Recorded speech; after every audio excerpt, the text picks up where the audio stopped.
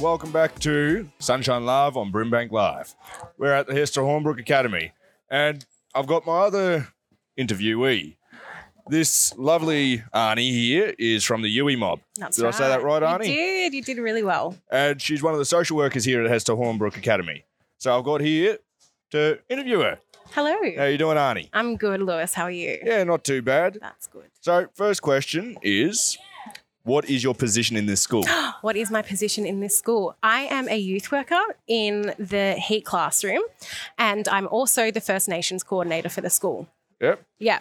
And what does that job entail? That job entails supporting all of my young people in my class and making sure that they're all healthy and happy and ready to have a good day at school. And it also, my First Nations role is around supporting the school and so that staff and students to participate and be involved in First Nations culture, and also to create a really safe environment for our First Nations kids. And does this school offer much or a lot of Indigenous things? That's a good question. I think we are working really hard to get some more stuff happening. Yeah. We did our Reconciliation Week art creative piece, and we did our NAIDOC celebration around yesterday and watching the Backtrack Boys documentary, and I'm really excited to get more things happening, and the school is really, really committed to in working with First Nations students to create a community here where they feel safe and culturally safe and culturally cared for. Yeah, making sure everyone feels accepted. That's right. From all backgrounds. That's right. And that's our mission here at school, is respect, safety and productivity. So I want people to come, especially First Nations kids or young people. I call them kids, but you're all young adults. We're all young fellas. I want them to be able to come here and feel that sense of safety and that respect, and be able to have a productive time here at school. So how did you find yourself coming to Hester Hornbrook Academy? That is a great question. So I have recently moved here about 3 months ago from New South Wales. So I grew up on the central coast of New South Wales. Yeah. Yeah. So I decided last year that I was going to move to Melbourne because, I come from a small town. So obviously it was okay, what do I want to do? I love working with young people. I love supporting young people to accomplish their goals. And then I saw this job on Seek and I was like, that looks like a fun thing that I reckon I could do. And then I interviewed for it and here I am. And how have you found it so far? I love it. I love being at Hester Hornbrook Academy. I think we have a great group of students and we have awesome staff that really care. And like I said, the students are just absolutely incredible. Well, that's absolutely amazing, Arnie. I've got a question. Do you know much about your mob?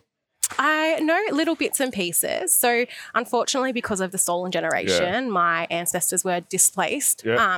So the knowledge is limited, but I am working really hard to build my knowledge around, where I'm from and try and connect to the land there, which means going up for a holiday. I want to go and visit. I was supposed to go and visit, but then COVID happened. Yeah, that COVID screwed around a lot of plans. I was supposed to do a return to country and then COVID hit. I know. It really threw a spanner in the works for us. It did. And this generation especially, trying to connect back to culture and all that, it has become very difficult because our old fellas, because of the stolen generation, don't know all that much. That's right. Which leads me to my next question, Arnie. What does connecting to culture mean to you? What a good question. I'm saying good question every question because they're all fabulous.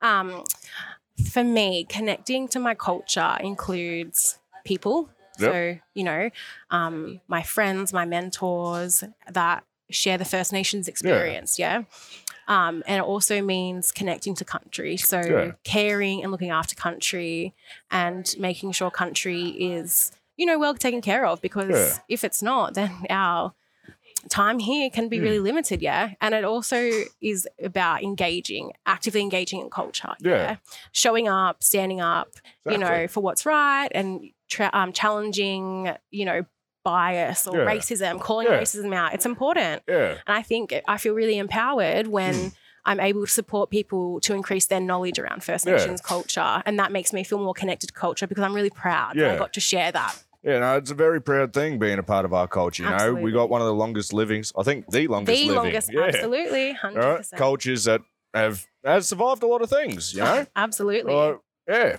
My next Absolutely. question is, Arnie, if you're all right with this Yep. question, because I'm black fella with light skinned, Yep. you're black fella with light skin. Yep. I was wondering, how was your growing up experience with trying to connect to culture and, you know, being black fella with light skin? I think that's such a important question, because there is a lot. There's just there's a lot to unpack, there right? is. As a dark-skinned First Nations person, but also like for a light, like we have a lot of privilege, right? Yeah, we do. We are white presenting, so Yep. a lot of people don't automatically know that we're First Nations. Yeah. So for me, I was really lucky in my teenage years to have really strong aunties who weren't family aunties. Yeah. They were actually aunties at school who Yeah.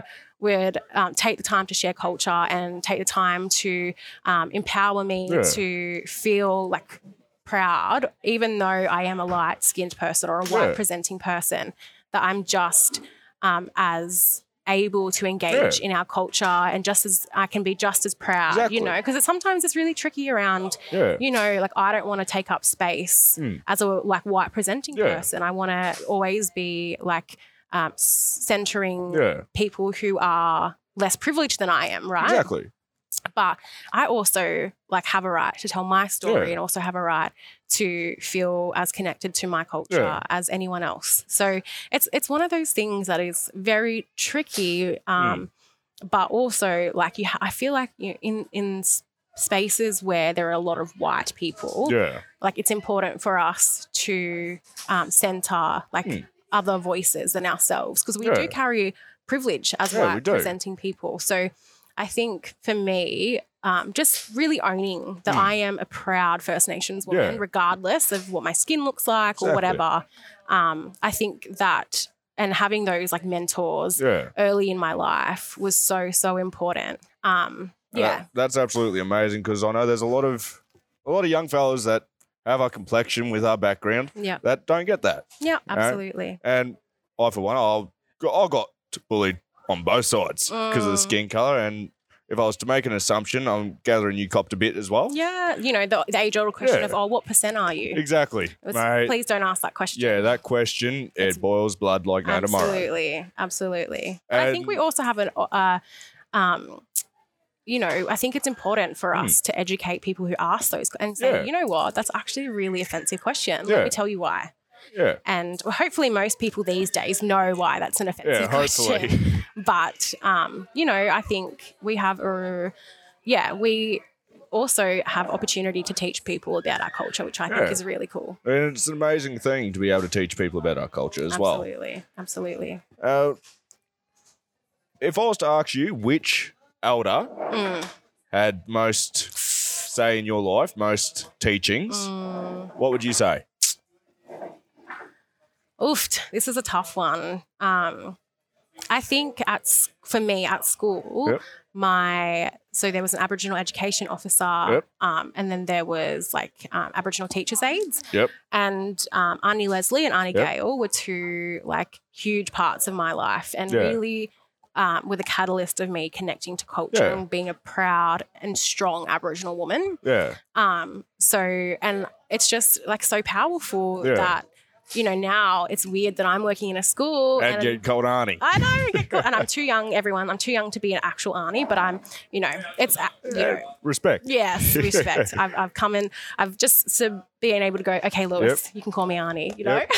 Especially since our culture is a very matriarchal culture. Absolutely. You know? And centered on respect for exactly. others. Yeah. Respect on others and respect for the elders. Yeah. And for ourselves. Exactly. Yeah. Do you have a Dreamtime story that's the favourite for you? Oh, good one.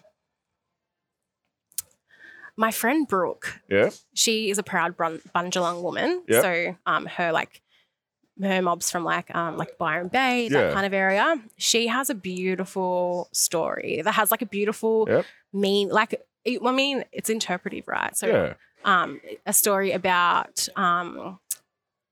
I can't remember what it's called, the journey story, but it's about this woman who asks someone to like go and get her some water. Or, Yep. Anyway, it's really the meaning, the sort of takeaway that I have always taken when I've heard that story is that we have such a responsibility to take care of each other. Yeah. Yeah. And we have such a responsibility to make sure that each other are good, you know, and that's something that I'm really passionate about, both in my professional life as a social worker, working with you lovely humans, but also in my personal life. Yeah. It's important. We have to look after each other. I think that's one of the best things about Dreamtimes, because that was our teachings. That's what we got taught. Absolutely. You know? We had our teachings through those stories. That's right. It was amazing. And you take away what you need from it. Yeah, you do. Yeah. Each story has different meanings to everyone. That's right. Yeah. And the same story could mean two different things to different people. One of the stories I know that sticks to my mind is the story of Bookamore, the crocodile. The big crocodile who used to get picked on by the rest of the crocodiles. So he became mean and bitter, aggressive and angry. bitter. And he decided to leave his river where he was getting picked on. And he came to this little watering hole where a bunch of young fellas would swim, pick fruit and eat and just have a good old time, you know, have a muck around. And he ran and scared him away. So the elders of that mob ended up going together and went, we're going to leave this crocodile alone, you know, keep everyone safe. And this young fella ended up turning around going, hey, you don't know nothing. And ended up going to say, I'm going to hunt Bookamore down, I'm going to get him, and I'm going to return with his skin. So he travelled for a few nights and he came to this watering hole where everyone was mucking around, but it was dead silent. So he came around with his spear and his boomerangs. He was looking around, looking through the long grass and all that. Couldn't find anything. So after his long trip, after his long journey, he decided to sit down under one of the trees and pick some fruit. So he picked and ate his full, and he decided to have a nap. And he woke up about maybe an hour later to the ground moving, and he wasn't sure what it was. So he sat up, he grabbed hold of his spear, his boomerang, he's looking around. And as he's turned around, you could see the grass softly moving. And then he's seen eyes. Oh, no. And Bookamore's come out of the grass to get him. This young fella and Bookamore fought for 7 days, 6 nights. Oh, my goodness. And on the 7th day, Bookamore and the young fella just disappeared. And the teaching that I got from that is if you decide to let what people say you are turn you into that, you will become nothing. You will find yourself leaving and going nowhere. Yeah. And if you don't listen to your elders, listen to your teachers, listen to anyone who is a role model for you, that's right, and is trying to guide you down the right path, you go nowhere. Yeah. And you just put yourself in a lot of strife. That's really powerful. I can't remember which uncle told me that story, unfortunately, but he told it so good. They always do. Elders know how to spin a yarn. Yes, they do. They always know how to spin a yarn. All right, I'm going to give a last question for this interview, Arnie. Go on. If you were to put a song on right now, all right, and this song will be played next. Oh. What song would you pick? I think at the moment my favorite song is it's a song, it's a bit older, like it's come out I think in 2019, but it's by a band called Floodlights, and it's called Nullarbor. Nullarbor. Yeah, so it's just like a fun song. Like it's like very, you'll hear it and you'll go, okay, I think you'll like it. Yeah. But it's talking about, you know, country and land and how important it is to take care of it and how country takes care of us. Yes, and that's going to be one of the best things about it then. That's right. All right, Arnie, thank you for coming here with us today. Thank you for letting me interview you. And everybody listen on the wireless right now. This is Deadly coming to you from Hornbrook Academy. This is Sunshine Live, Brimbank Live, I believe I said. And we'll catch you after this song. Have a good one.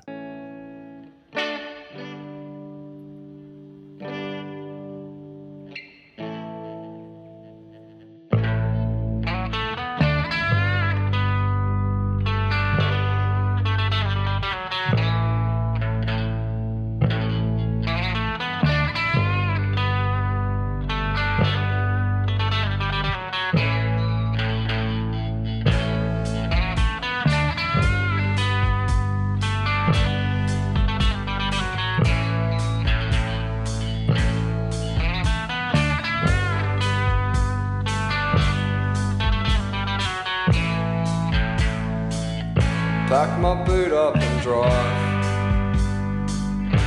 Everything that's necessary for my life, my jacket, tools and tyre repair kit.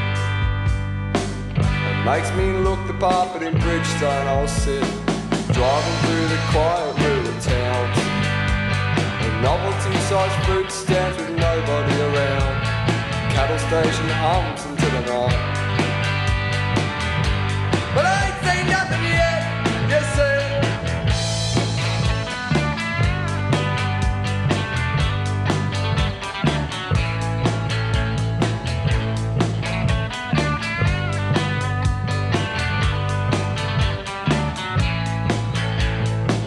The sun at my back when I wake. My brain seesaws, is this a big mistake? Constant phone calls ring out. It's nothing personal, I just need a people drought. The mesmerising ocean dances slow, tormenting the great desert with its tantalising show. The UHF, it crackles hard. And I've only got this far, you see. And I've only got this far. I'm hoping for a grand epiphany that comes to me. I'm struggling if I drink a little further into the dust, into the bush. I'm stuck with something I will feel in my guts and in my blood. I wanna rattle my own cage. I'ma keep on rolling till it's done.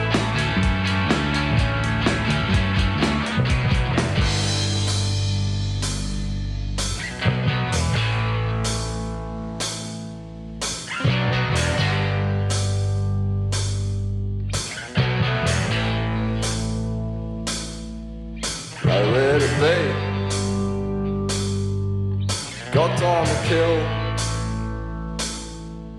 Nowhere to be, and I got time to kill.